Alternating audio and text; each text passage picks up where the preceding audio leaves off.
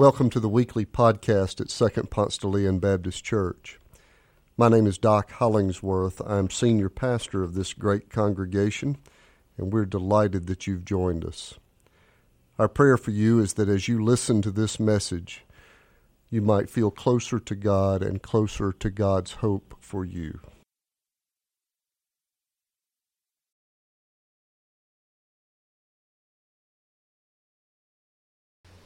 A reading from the 35th chapter of the book of Genesis, verses 1 through 15, which can be found in page 18 of your Pew Bible. Then God said to Jacob, "Go up to Bethel and settle there, and build an altar there to God, who appeared to you when you were fleeing from your brother Esau." So Jacob said to his household and all who were with him, "Get rid of your foreign gods that you have with you, and purify yourselves. Change your clothes.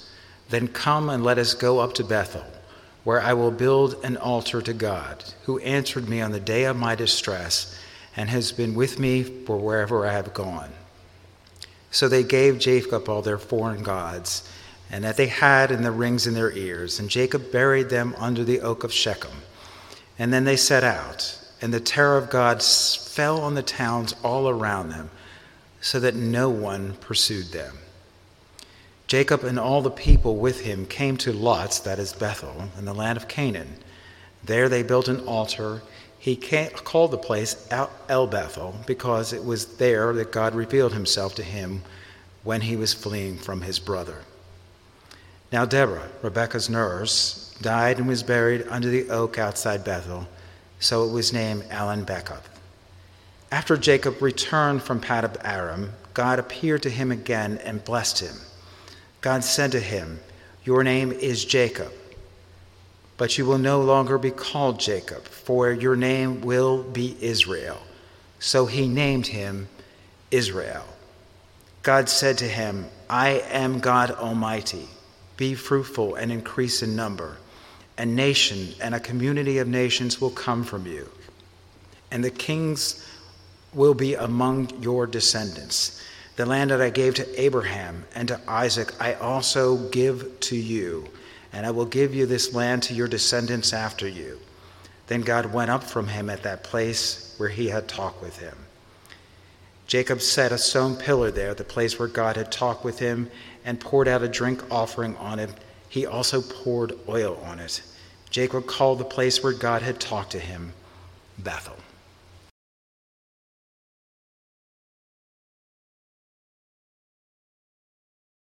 I want to apologize if we disturbed your reflection just before worship because we were laughing in the hall. John Aldrich came down from having spoken to the online audience upstairs, and he said, "I think I accidentally said how grateful we are to be at the last of this series about Jacob." He said, "I'm going to have to go back and look," and just about... That's what we got so tickled about outside before coming in. I don't know how you feel about that, but I'm not that excited to be through with it because I have loved preaching this story from our Old Testament scriptures. In the 4th and 5th century, there was a debate between two theological heavyweights that continues to color how you and I see each other. Now, we think about theological debates being about salvation or heaven and hell and all of that. But we also think theologically about how we see one another. And for the sake of time, I'm going to painfully oversimplify their debate. But it was from the creation story in Genesis, and it was about the nature of original sin. Original sin is the idea that Adam's guilt and corruption in the Garden of Eden has been transmitted to all of humankind. And here are our heavyweights. In this corner, Augustine. In the other corner, in the red trunks, Pelagius. Augustine believed that original sin was true, that we are primarily sinful. He believed that because of the fall, we are all born with kind of a default system towards selfishness, and that the life of faith is an ongoing battle around our innate selfishness. We are basically evil, hopefully redeemed, and we are fighting to be good. Now, if Augustine were quoting to you from Scripture, he might use this passage from Romans. Therefore, just as sin came into the world through one man, and death came through sin, and so death spread to all, because all have sinned. See? Original sin passed along. All right. Truthfully, and I will show this in a minute, both of these guys had a lot of biblical support. But Augustine's legacy also brings us a lot of support in the hymnal too. Amazing grace, how sweet the sound that saved a wretch like me. His sparring partner in the debate was Pelagius. Pelagius argued that Adam sinned for himself and nobody else. Corruption cannot be transferred. He would say that Adam set a bad example, but it's not like he passed along the gene or anything. Pelagius would argue that we are all born in the image of God, that the divine lives within us, and that the inner struggle is about saying yes to the goodness, that image of God that is within us, rather than purging the evil that's within us. So, original grace, not original sin. And he might have quoted from John's gospel. But to all who received him, who believed in his name, he gave power to become children of God, who were born not of blood or the will of the flesh or the will of man, but of God. The winner in this debate? Augustine. Augustine won the debate, and his influence is everywhere. I already quoted from one of the hymns, but if you start looking around the hymnal, you're going to notice that his victory in this debate is all over the place. I was sinking deep in sin, far from the peaceful shore, very deeply stained within, sinking to rise no more. Then the master of the sea heard my despairing cry, from the waters lifted me, now safe am I. Or, alas, and did my Savior bleed, and did my sovereign die? Would he devote that sacred head for such a worm as I? So we have all been more influenced by Augustine than Pelagius. But we don't all operate out of that theology, do we? So this is what I want us to kind of wrestle with a little bit, play with this morning. Are people basically evil, needing to be redeemed? Or are people basically good, needing to find that image of God that abides within them and grow toward it? As I've noted, the Bible supports both ideas. If not, it wouldn't have been much of a debate, right?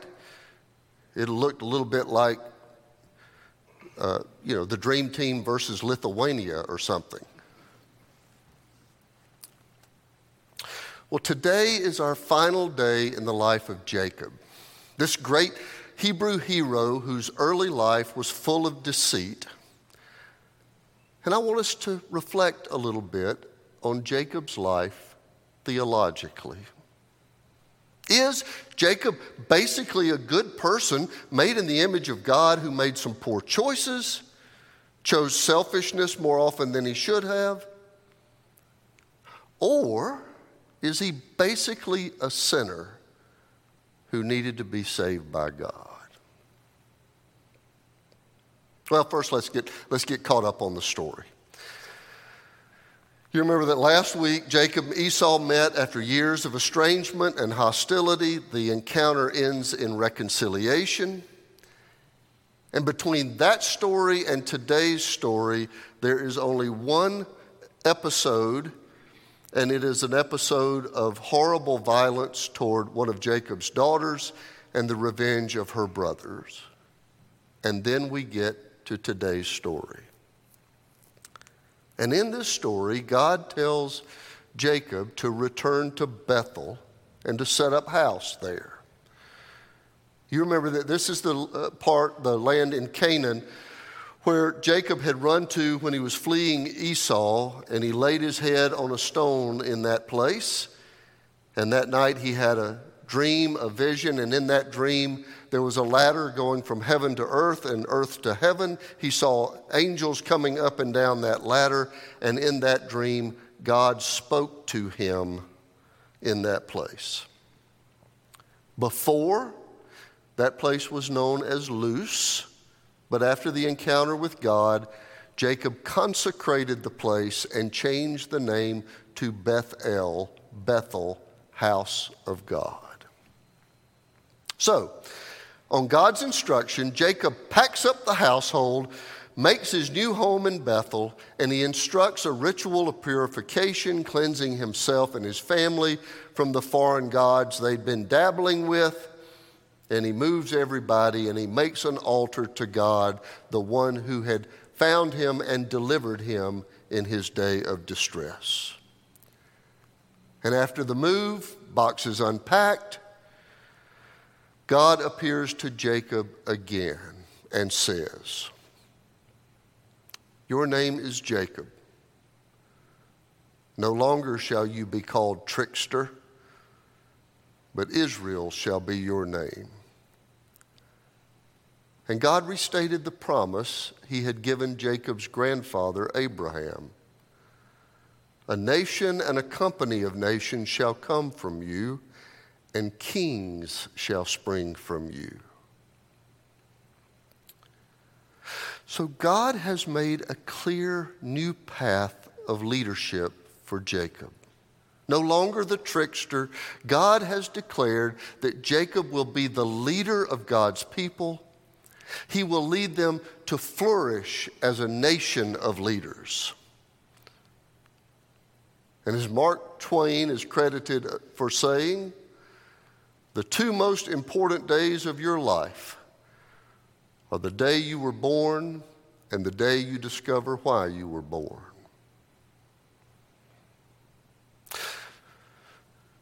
So, was the trickster, Jacob, a bad person who came to do good, or a good person who chose wrongly at times?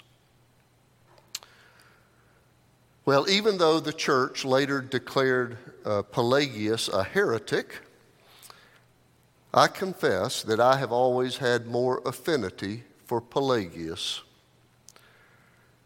I prefer to see each person as carrying the marks of God's divine image. I try to start my relationships with individuals and congregations by trying to see in each person that divine piece, that image of God that is within them, that is alive from creation. God said, "Humankind has been made in my image." And I hope that in relationship we can awaken that. I prefer that image more than I prefer to see you all as wretches and worms. Although some people I have met have helped make me think Augustine was, right on the money on that one. There are truly evil people in the world. But the crowd I preach to Sunday after Sunday, I tend to think of us as a group of good people but who are in a serious fight to not violate our sincere faith and our sincerely held moral standards. But either way, the Jekyll and Hyde story is alive in all of us, isn't it? Evil and good are doing battle within all of us all the time. Like the trickster who becomes God's chosen leader of the Hebrew people, we all have the capacity for both. You and I are in a daily struggle with which impulses will win. Will we continue to live as trickster or say yes to God's call to change our name? Give us a new future, a new purpose, a new promise. Good people do bad things. We will always struggle with our less admirable impulses. Those things will never change. But will we live in the direction of true north? Will we chase God's calling to give our lives purpose? Or will we stay on the run, cheating here, swindling there, compromising until we can no longer hear God's voice over the noise of our own self-centeredness? There is an irony in the struggle. As journalist David Denby has written, you must be tempted or you cannot be good. We can't say yes to God's noble calling unless we are in the struggle. Well, I don't want to re-up the argument of Pelagius and Augustine. As I said, there is biblical support for both. Are we basically good, basically evil? You make up your mind on that. I do want us all to confront the struggle that is ours either way. We will all continue to wrestle with our less admirable impulses, however we answer the debate about original sin.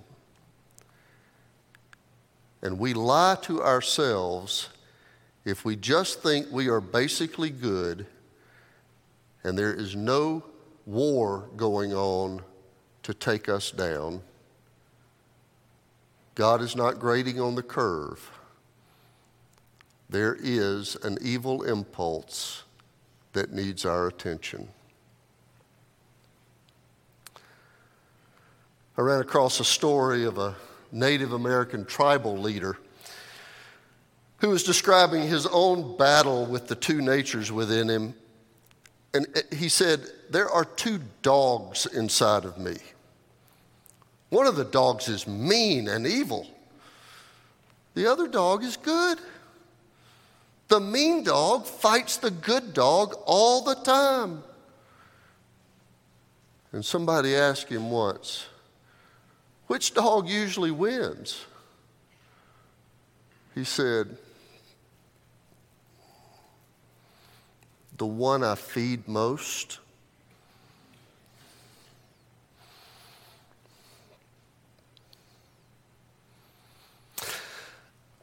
This is the last of the Jacob series, so I do want to end with an epilogue. I want to tell the story of Jacob's final scene. And I didn't include this passage as a separate sermon in the series because I preached on it recently and I have used this passage at gravesides recently. Some of you have run across me talking about this passage in other contexts, so I didn't do a whole sermon on it, but I still think it bears mentioning before we close out this story. As you know, Jacob is the only biblical figure we know from birth to old age. And later in the Genesis story, there is this scene of Jacob at his deathbed. His son Joseph has been called in. His strength is waning. His days are getting short. And when his son makes it to his deathbed, Jacob summons the strength to sit up a little bit and speak. And with his son at his bed, he mentions two things, and only two things. Jacob tells about the time that God spoke to him at Luz. And he mentions Rachel, the great love of his life. And at the end of all of our stories will be the memory of our holy moments when God has shown up, and the sweet memory of the people that we have loved the most. It might be the Bible's most universal story of all. But the quality of that day of remembering will be determined by which dog we feed between now and then. God changed the trickster's name to Israel. Jacob found the noble purpose in his life. He turned things around. He learned how to feed the good dog. Everything turned around, and he embraced this new life, fulfilling the hopes of the God image within. He started life swindling his brother, cheating his dad. He ended life with his son at his bedside, recounting stories of love and God's grace. The two most important days of your life are the day you were born and the day you discover why you were born. So choose today the grace-filled whisper of God's voice to live into God's call on your life. Because we don't get a do-over. It's time to follow where God is leading your life into purpose. And it is time to leave the trickster behind. Amen. If you hear the call of God in some way that you want to respond publicly, if it's time today to join this church, a bunch of other folks who are trying to figure out how to answer God's noble calling and leave the trickster behind, then we would delight if this is the day you came forward to join your life with ours. Let's stand and sing together.